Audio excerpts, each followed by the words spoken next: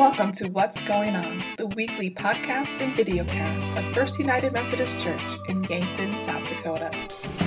All right, welcome to this week's episode of What's Going On. I'm Pastor Katie Ricky, and today is a special episode because I have invited my parents to join me to talk a little bit about their experience of being the parents of a pastor. And I think it kind of goes along with my very autobiographical preaching in the last few weeks.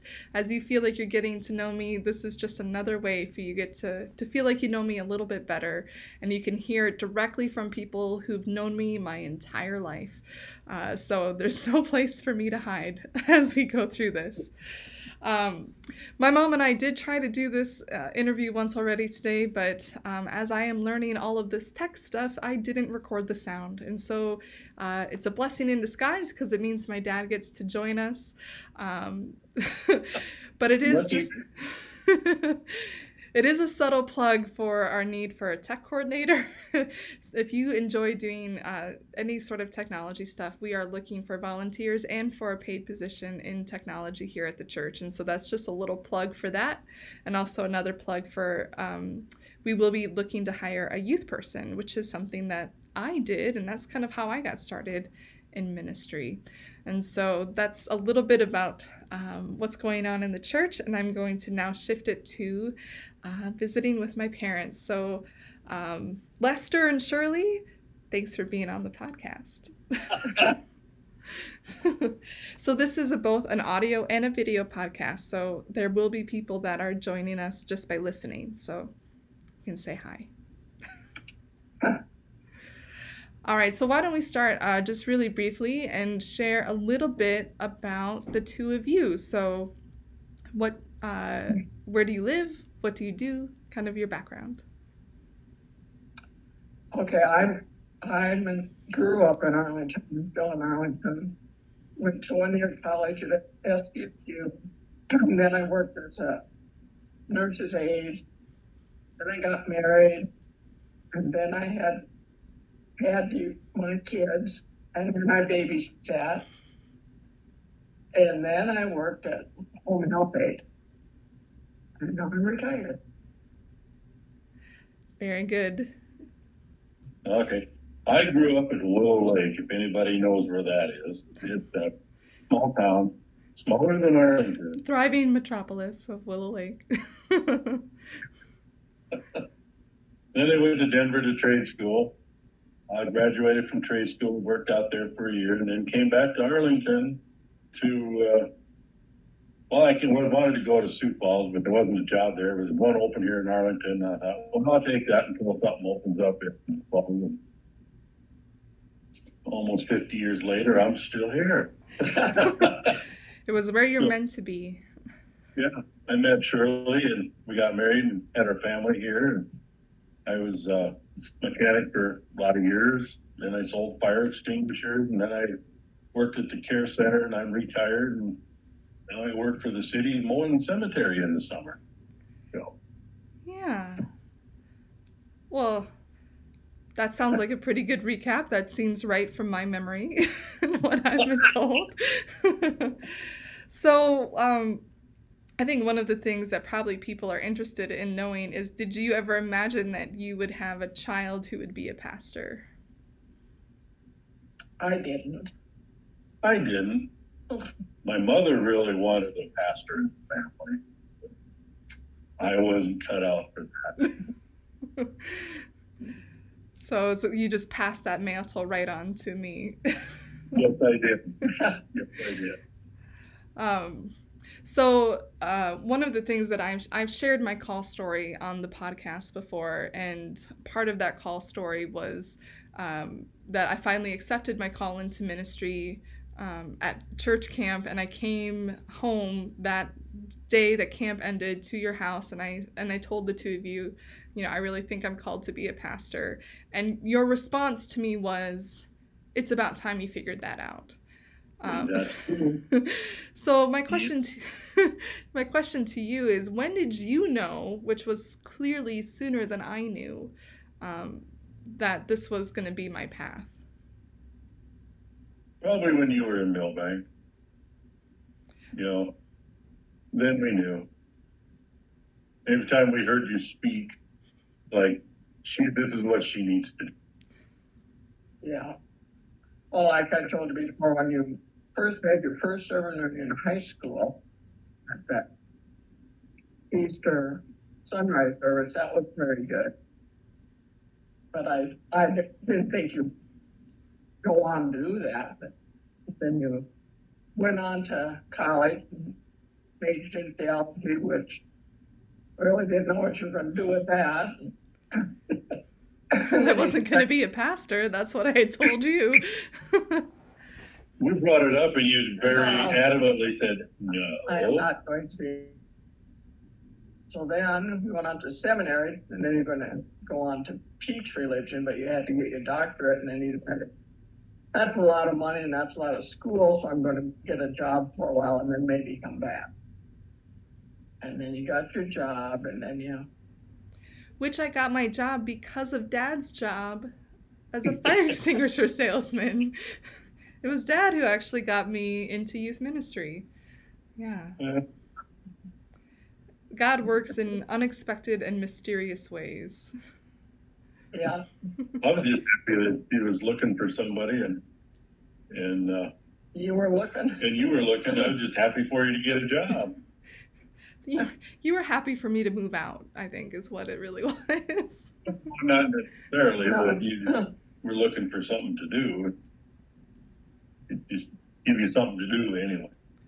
Yeah, no, it was a good experience for me, and I'm glad that I got that job and went down that road. One of the questions that I thought about earlier was, so I grew up in the Lutheran Church. That's the church that you belong to and that you attend. But as we all know, I am a Methodist pastor. And so I was just curious, what was that like for you to have me kind of switch churches and switch denominations and follow my calling in a different church? Like I said, it's okay with us if you're Methodist. And you started going to Methodist church as a teenager because the Lutheran church didn't have anything for the youth at that time. And the Methodist church did, and you liked it over there really well. You liked the minister. And then actually you didn't know what you were going to do. You went to Baptist college, and then you went to the non-denominational seminaries. So you still didn't have a church until you actually went back to the youth ministry job at a Methodist church. And then it kind of leaned that way. And that's fine with them. It's fine. It is. I told you this, just don't, like you were going to Methodist church when you were still in high school yet. I said, don't leave the Lutheran church yet until you're a little older and you know for sure what you want. So that was the only thing I said. I'd rather have you go to the Methodist church than no church. Yeah. Well, I do remember, I'm glad. I do remember you both saying that, sitting me down and saying, don't join a church for a pastor. You need to make sure that that you're not leaving a church just because of one thing you don't like, or, and I remember very specifically, don't join a church just for the pastor. And I don't know how wise, that was super wise when you, especially considering Methodists, since we move around all the time. If you join a church for the pastor might not be there 3 years down the road. That's how our system is. But I thought that was really wise. And even as I've grown up, that's been something that's really stuck with me is, and I think that's why for so long I didn't join any other churches, because I was like, I want to find what makes sense to me. So you have been very supportive. So as a kid, there was nothing that made you say, this girl's destined for the pulpit. I wasn't, holier than all the other kids. No. I can't even say that without laughing because I know how much that's not true. Well, you were ornery. I'm a little stubborn, but you know. So this week I've been preaching in James for the month of September, and this week we were talking about the power of the tongue, and I was sharing kind of my own journey with trying to tame my tongue, and you know, shared a little bit about my that I had a bit of a sharp tongue growing up. Would you agree with that? Oh yeah. I remember that so much, but your dad does. Oh yeah.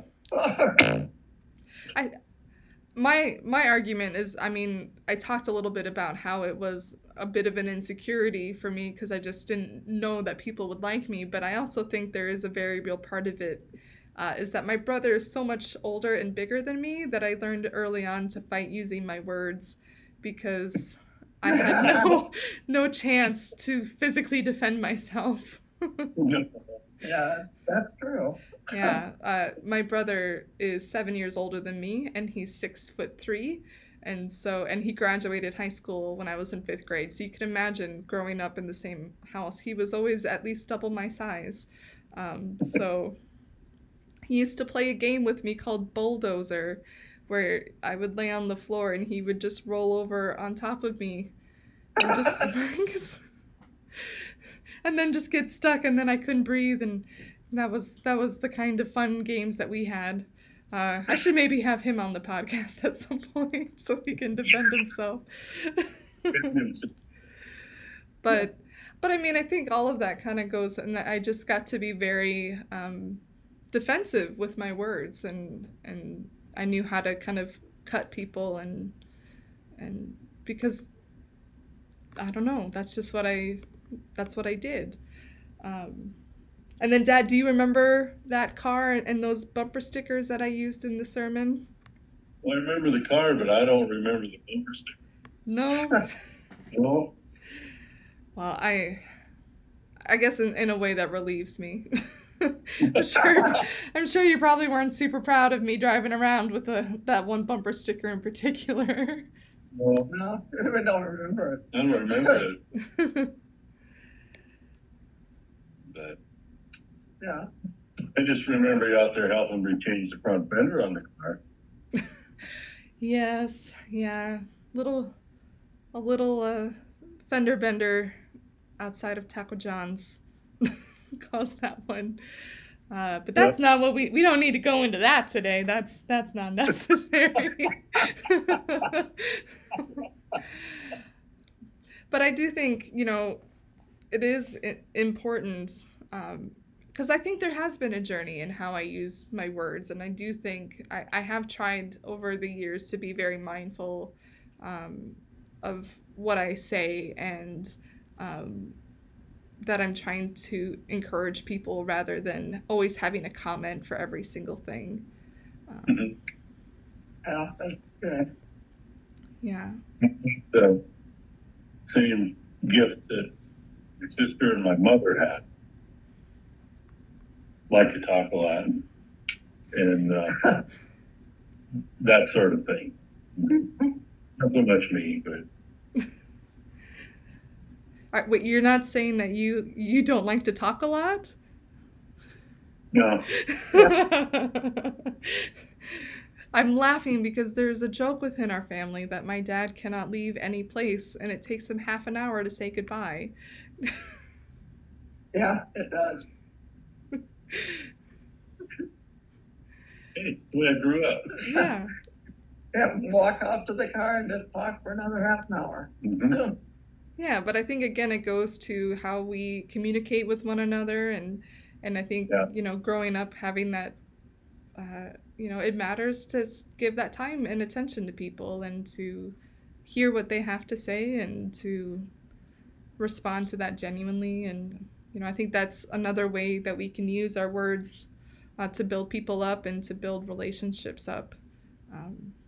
You know, because Dad, I do remember growing up, like you could strike up a conversation with anybody. You know, we'd be in Walmart and you'd be having a conversation with someone in the line, and do you know that person? No.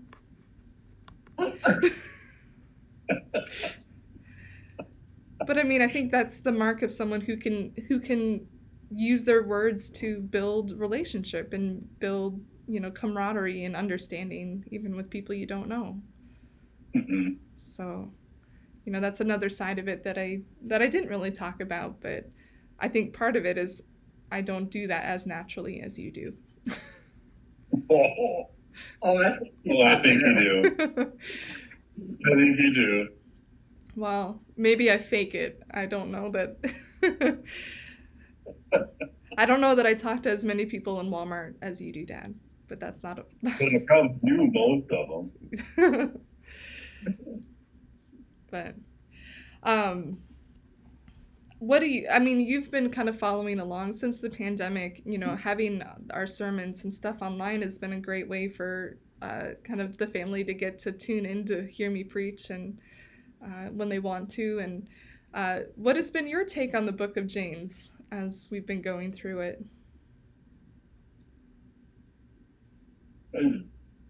I guess I've not studied the Bible probably as much as I should have, and really didn't know all these things that you're talking about. So it was quite interesting for me. Yeah. yeah. Well, James, he tells it like it is. You don't have to study it to what he's saying, because he says what he's saying. He just says it. Yeah. During the service this week, we used Mentimeter to kind of have people type in what they thought of the Book of James, like what is one word, and blunt was one of the more popular answers. Yeah. And convicting, because he says he says exactly what he means. There's kind of no wiggle room to be like, well, maybe he meant that, or maybe he meant that. Yeah. No, what he says is what he means, and it's, for me, it's been really convicting on are the things that I'm doing and the things that I'm saying reflect what I say that I believe. And that's, for me, that's been, I think, why I keep preaching my own story, because that's what is going through my head all the time with James is, am I doing what James says I should be doing? And then, hopefully I do see progress in that. And hopefully you, as my parents, see that as well. Oh, yeah. Yeah. We really enjoy watching you. Oh, yeah. Oh. Wow. Of course, we might be prejudiced. You might be biased, but, Well, one of the other things that Mom and I were talking about earlier with the Book of James, and especially about what we say, is how, thinking about, your kids kind of take on the stuff that you do naturally. And so right now I have a 3-year-old and a 1-year-old, and my 3-year-old repeats everything that we say. Like, he's in that stage now of picking up new words all the time. And so now Jason and I are very, not that we weren't careful before, but we've just noticed that the things that we tend to say, he says. And how, and I think it applies more broadly, but you can really see it in your kids and the things that you pick up, just because you're there, I think of one of the things that has come strongly through Mom's side of the family. We kind of mentioned it, something that your mom used to say that you say now, and then that I find myself saying, oh, for Pete's sake. It's not a bad thing, but it's something that it just comes out, and it comes out, without me even really thinking about it. It's just natural for me to say it, because that's what I heard said, and that's what you heard said, and yeah. You grew up with it, yeah. Yeah. But, it's true that, especially in our households and in our families, like, we pass on things that we do and say without even really realizing it. And it's not until, like, I leave that I start to notice, like, the things that I do because you two did them. It's not until Jason doesn't do it, and then why aren't you doing it that way? because his folks didn't do it that way. Right. Yeah. So, I think that's part of the reason why it's so important that what we say and what we do reflect what we believe, because other people pick up on it, and especially our kids. But Yeah. so I don't know, maybe my snarkiness came from the two of you. It might have. Dad is not going to own that whatsoever. Well, I'm sure it wasn't me.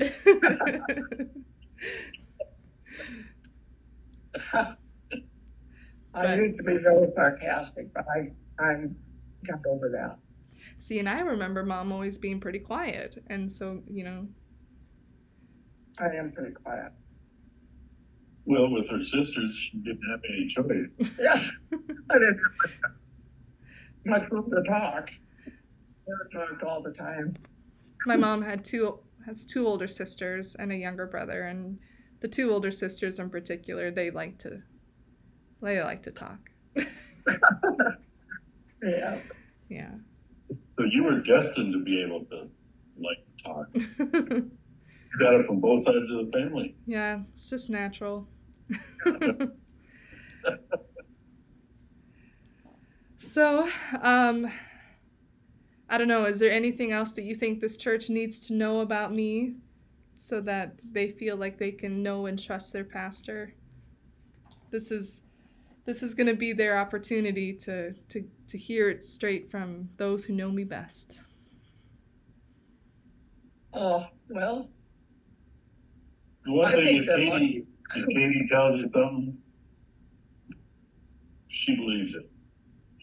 That's what she believes, and you can pretty much put it in the bank, No, that's true. I think they're pretty lucky. I'm sure they'll feel that way after they get to know you too. Well, hopefully this goes a little bit further in doing that, and yeah, hopefully. And when you guys come down again, you guys did come and worship once in our outdoor service, but hopefully you'll be able to come down again sometime and join us for worship again, and then people will know who you are. Well, sort of. With the mask on, it's a little harder. So. Yeah. But. Well, someday the mask will be gone, then they'll know. Yeah, that's true. That's true. Well, thank you so much for joining me for What's Going On, and I hope that you enjoyed this special episode and getting to hear a little bit about life as the parent of a pastor. Did I say that right? Yeah, I said that right. I don't know why that's such a strange sounding phrase, but that's what you are. You guys you parented a pastor, and you didn't even know it. That's right, too. Very proud. All right. Well, I love you both, and thank you so much. All right. Yeah. Bye. Thank you for joining us on this episode of What's Going On. We'd love to have you join us for worship on Sundays at 8:30 or 11, either in person in our sanctuary with our safety protocols in place, or online on our website at www.firstumcyankton.org.